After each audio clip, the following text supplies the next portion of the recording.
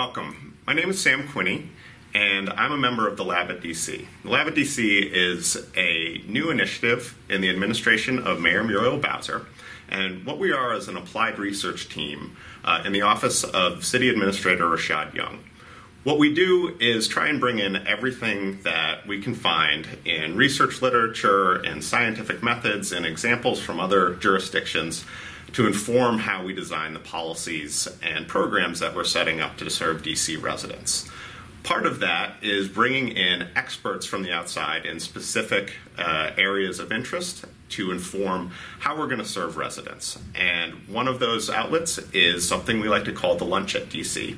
And I'm very fortunate to be sitting here with Dr. Chloe Gibbs from Notre Dame University, we just wrapped up a wonderful presentation on education with a focus on parental interactions with their students and early childhood education.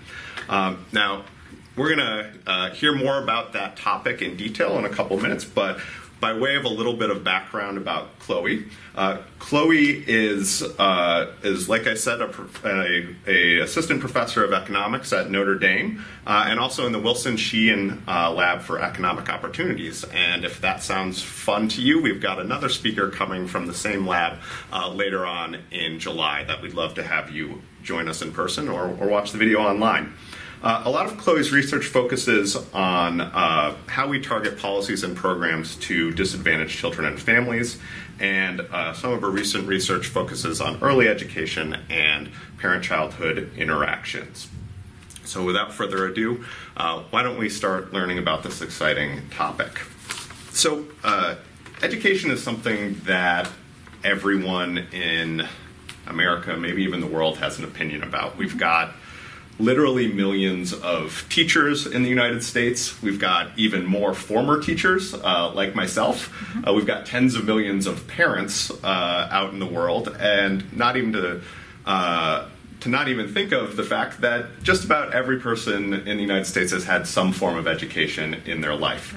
Right. And with that comes a lot of opinions about what matters in education. So what I'd love to hear about is, as a social science researcher who's trying to measure things and understand how things work and how we can best serve children, how do you think about measurement in education and determining what's important and when that might be important?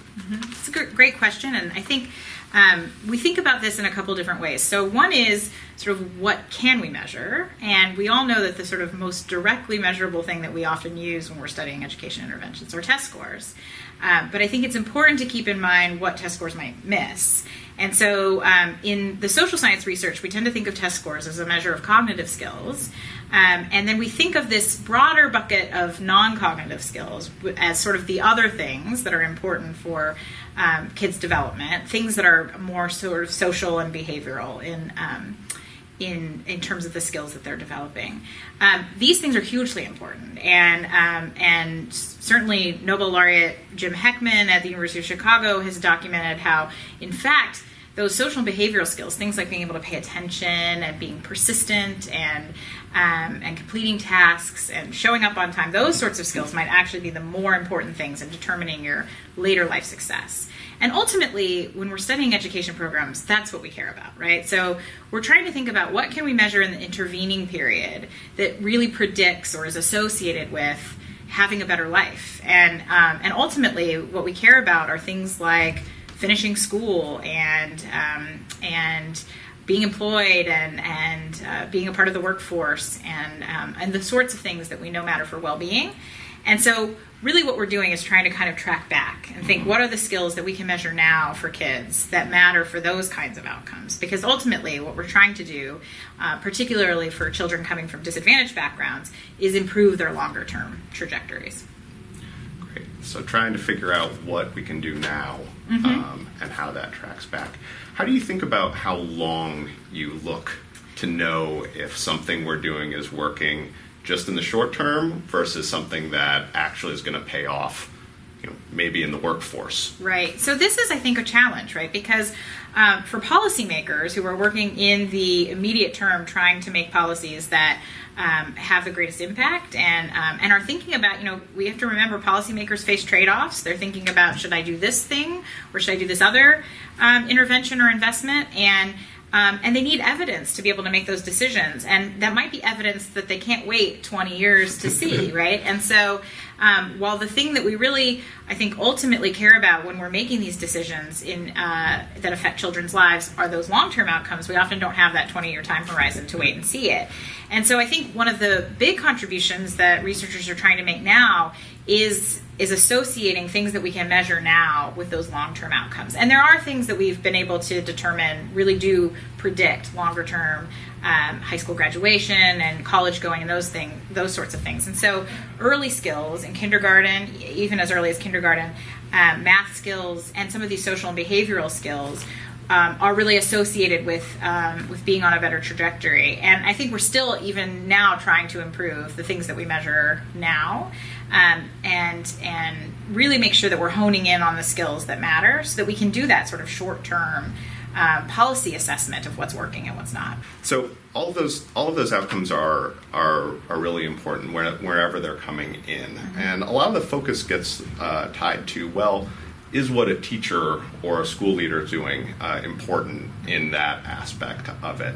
But what we just concluded talking about with a great group of DC community members and government staff was this whole part of education that for a while just hadn't been getting as much attention mm-hmm. In a lot of the education literature, and that's out of school time mm-hmm. and the interactions that parents have with their children and other family members have with their students. So I'd love to hear you talk a little bit about how we can help parents mm-hmm. Support their students in the time that they have with mm-hmm. them and what you've learned from your research. Yeah, I think this is really important because, as you mentioned, we've tended, at least in the education policy literature, to focus on direct education policies that are affecting schools and classrooms. But we know kids spend a lot of time not in those settings, and the time they're spending outside of those settings is really influential in determining their outcomes. So their educational outcomes and a variety of other outcomes that are related to that. And so it seems really important to think about how they're spending that time and how we're engaging parents in kids' educational development in ways that might then bolster what schools are doing. I think we ask a lot of schools, and if we put the entire onus on schools, I think we're going to fall short of really improving kids' trajectories. And so the types of interventions that I talked about today are really things that engage parents in that process in ways that meet parents where they are. And so I think it's really important to think about kind of what are the barriers to parents' involvement and engagement, what are the skills or the tools that they need to become more involved, and how can we then provide the infrastructure to better engage them and get that information out. And so I talked about a number of interventions that are working with parents in terms of their literacy skill development with kids, and so providing text messages to parents that give them direct tips that they can implement throughout the day when they're talking to their child, making letter sounds and identifying letters when they see them on a stop sign, and those sorts of interventions. And I talked about interventions that have encouraged reading at home by encouraging parents to set goals and work towards those goals, and then rewarding them at the end of the week when they meet those goals. And those types of interventions seem to be making a difference for kids' literacy skills development. There's also been some interventions that do the same sorts of things with parents around math skill development. And so what we're finding is that we can support parents in ways that meaningfully engage them in their children's education.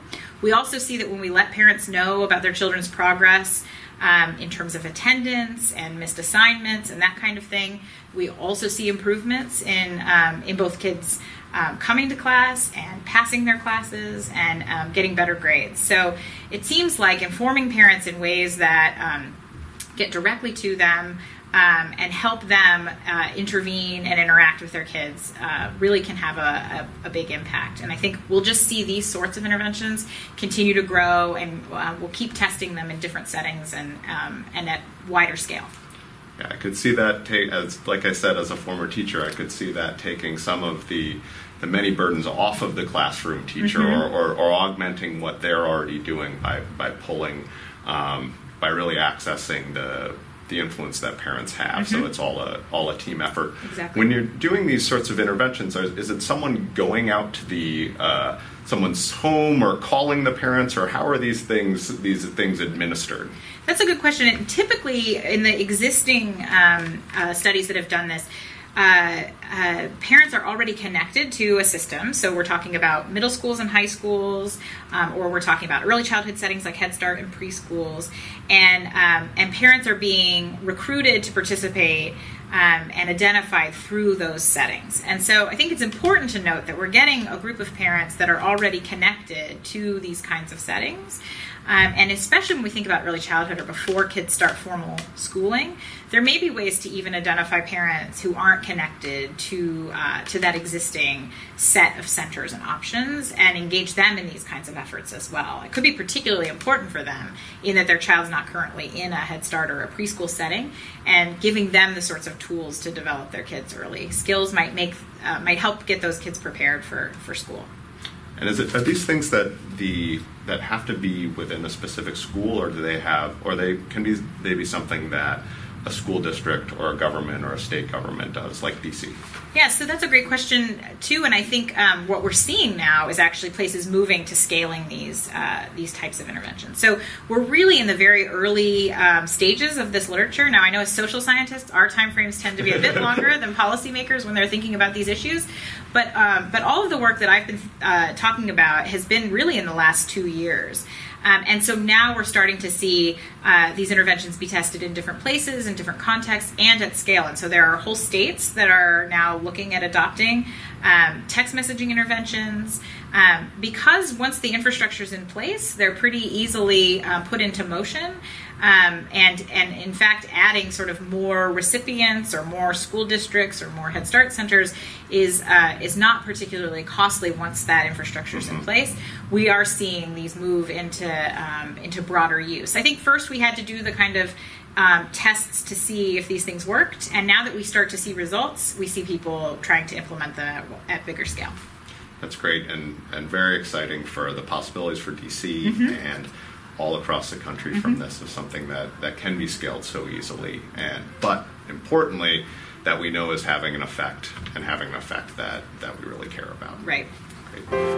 Dr. Chloe Gibbs, thanks so much for joining us, and we hope that you all will join us at a future Lab at DC event, or see us on the website.